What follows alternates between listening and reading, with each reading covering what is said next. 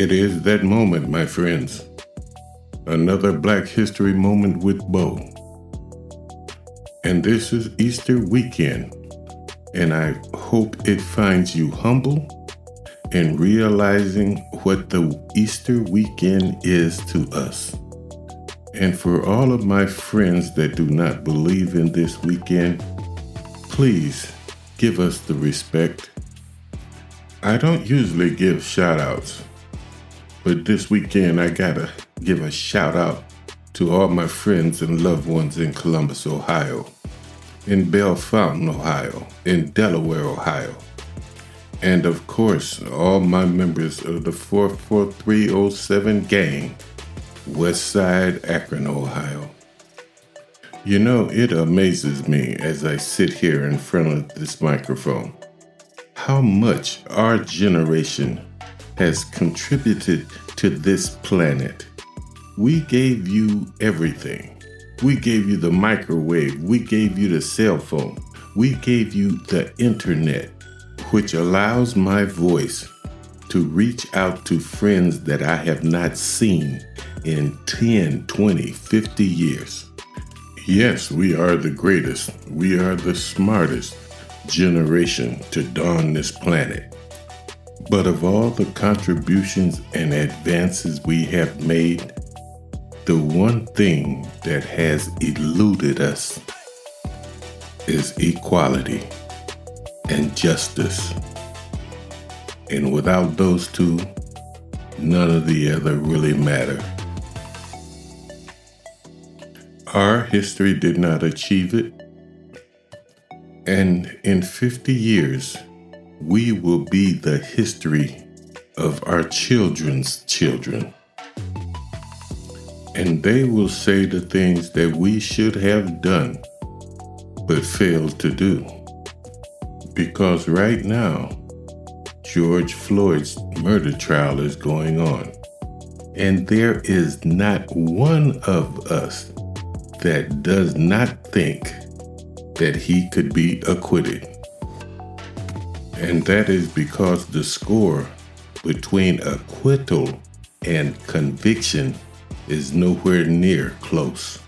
We have seen acquittals over and over in our lifetime.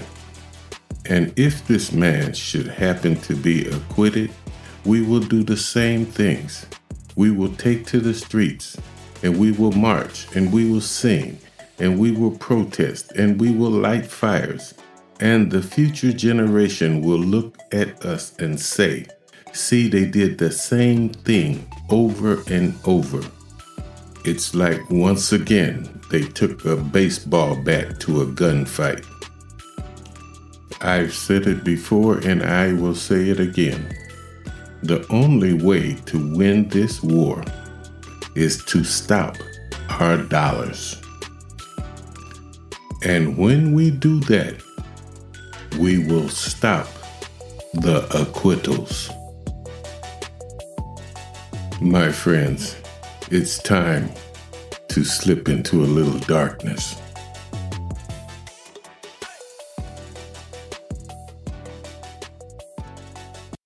By the dawn of the 1970s, the civil rights movement had helped push the Supreme Court to declare segregation in public schools unconstitutional and led to the passage of significant laws like the Civil Rights Act of 1964, which outlawed racial discrimination in public accommodations and employment.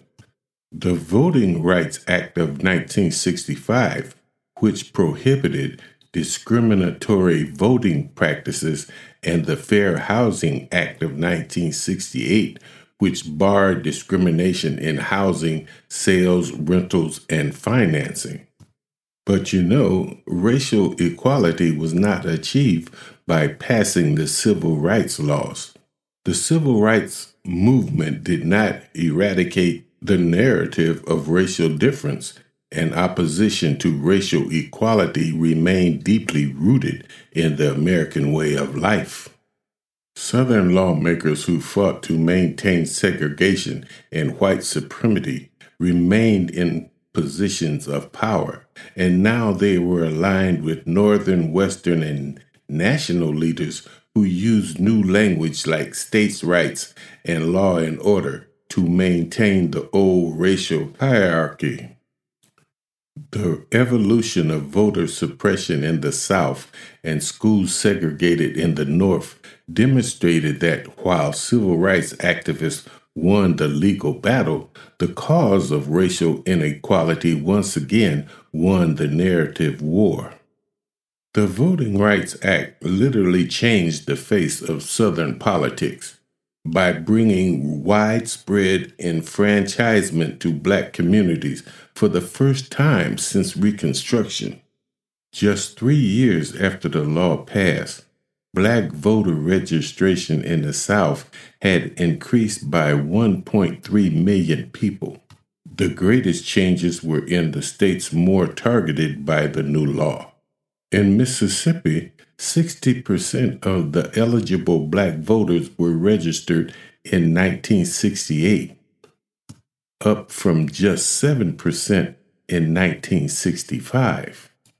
In Alabama, federal protection of Black voting rights directly led to the ouster of Dallas County Sheriff Jim Clark.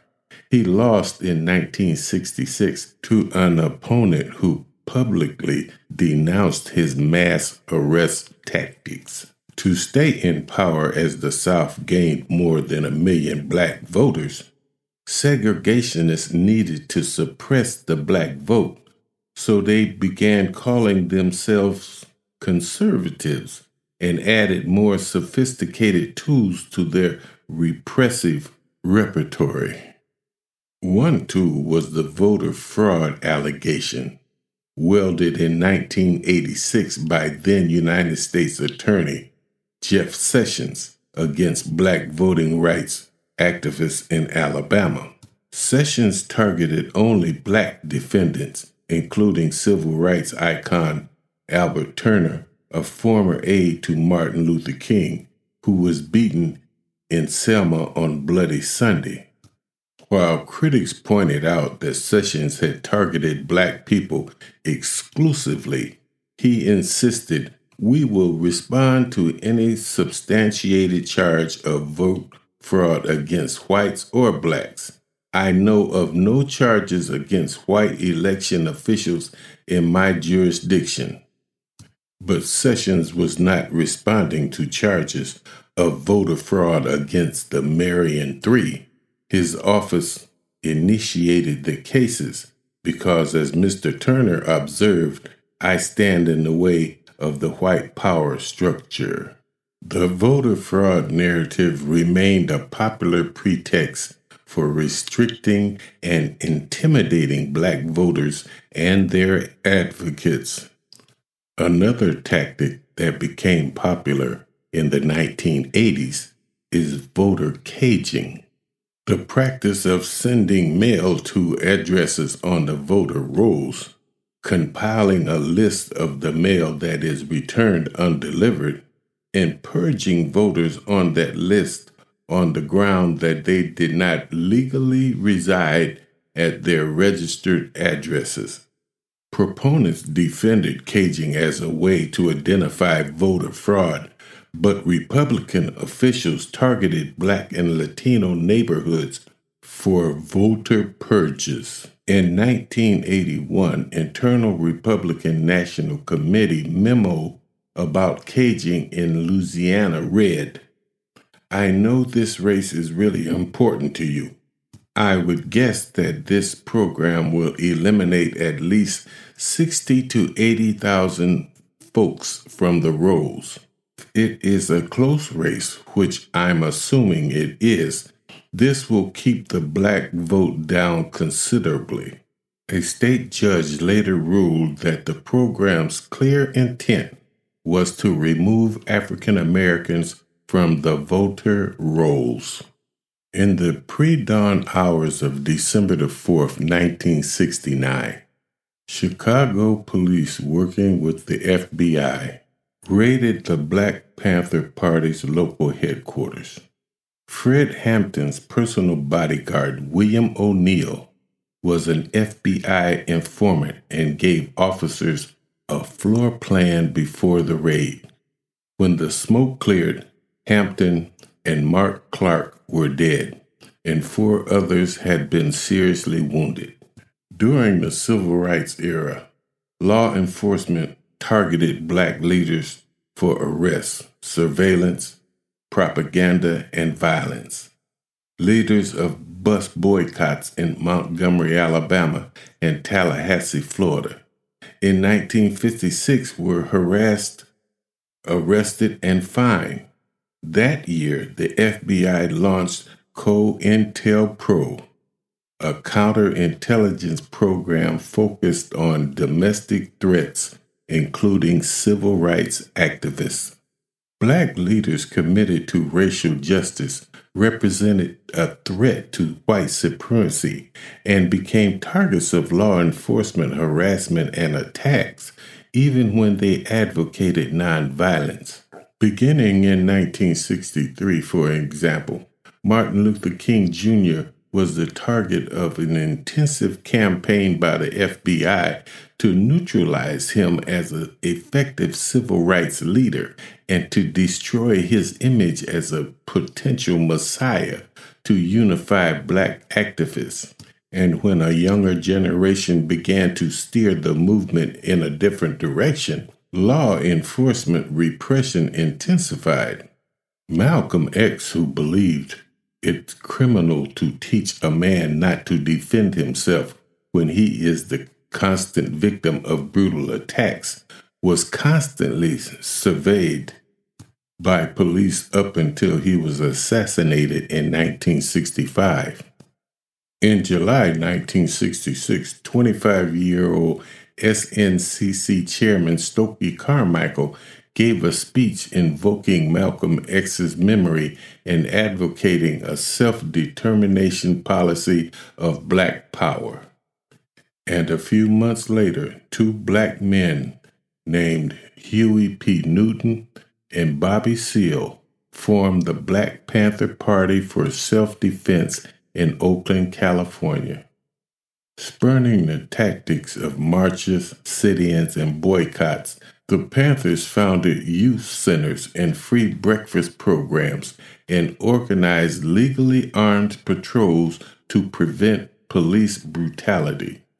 President Lyndon B. Johnson publicly condemned the concept of black power that the Panthers symbolized. The rise of militant black activism and its rejection by white stakeholders emboldened law enforcement officials to employ controversial and sometimes deadly tactics. In August 1967, the FBI officially directed COINTELPRO to expose, disrupt, misdirect, discredit, and otherwise neutralize black nationalist groups. In July 1969, FBI Director J. Edgar Hoover named the Black Panther Party the greatest threat to the internal security of the country. Federal agents and local police engaged in harassment and raids that led to violent shootouts and the deadly ambush that killed 21-year-old Fred Hampton. An April 1970 poll, however, showed that 75% of Americans blamed the Panthers for this police violence. So there you have it, my friends. What goes around comes around. As of today, we have a new militia out there. Another armed militia that is ready to protect our people from brutality. Can we not see this is one of the goals of the Panther parties of the 60s? Can we not see that we are in this vicious circle that goes around and around and around, and we are still bringing a baseball bat to a gunfight? Can we not see that whiteness knows how we fight, and that we must come to the center of the ring with a new tactic? My friends, it's time for me to go. But I leave you with this thought. History, despite its wretched pain, cannot be unlived, but if faced with courage, need not be lived again. Until next time, it has been my honor.